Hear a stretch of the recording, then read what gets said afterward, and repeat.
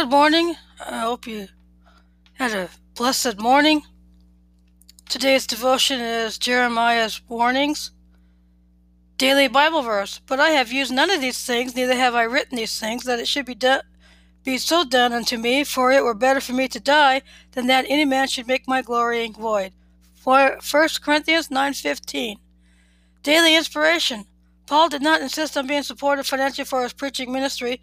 He would rather die than to bring shame on the name of Christ, or to make it seem as if he preached for love of money instead of for love of God.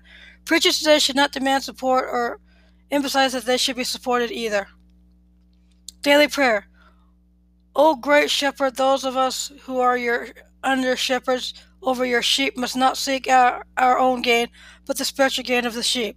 Those of us who benefit from the work of your shepherds must be thankful and willing to support them according to our ability. All I need is you, Lord. Jeremiah's Warnings by Francis Taylor. Belief. We are approaching the end of Lent. John 11:25-26.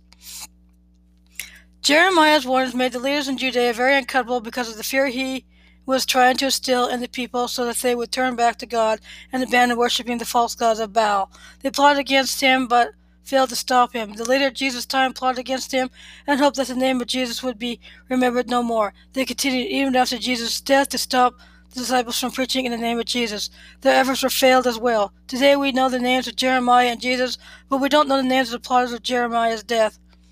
And we don't know the name of the Pharisees. It seems that the more people try to silence those who are working to do the right thing, the more their names are known and their truth spread. Seldom do we know the names of those who oppose them. Gandhi worked for justice for the people of India. Abraham Lincoln signed the Emancipation Proclamation that ended slavery in America. Dr. Martin Luther King worked to end segregation and other acts of injustice in the United States. Nelson Mandela was a prisoner for many years in South Africa and helped to end the apartheid. Lech Wałęsa was a key figure of the Solidarity movement in Poland, which helped to lessen the hold of government on business. These names remain known because of their historical significance. I don't know the names of those who opposed them. Do you?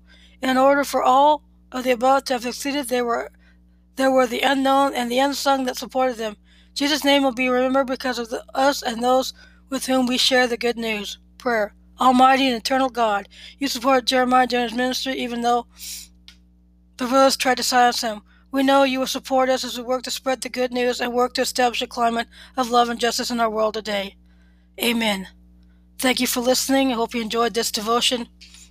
Tune in next time for the next devotion. I hope you stay safe, stay home if you can, practice social distancing if you do go out.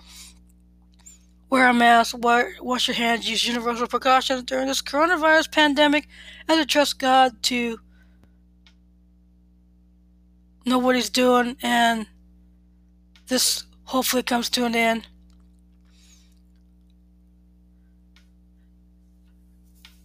And thank you for listening, and have a good week.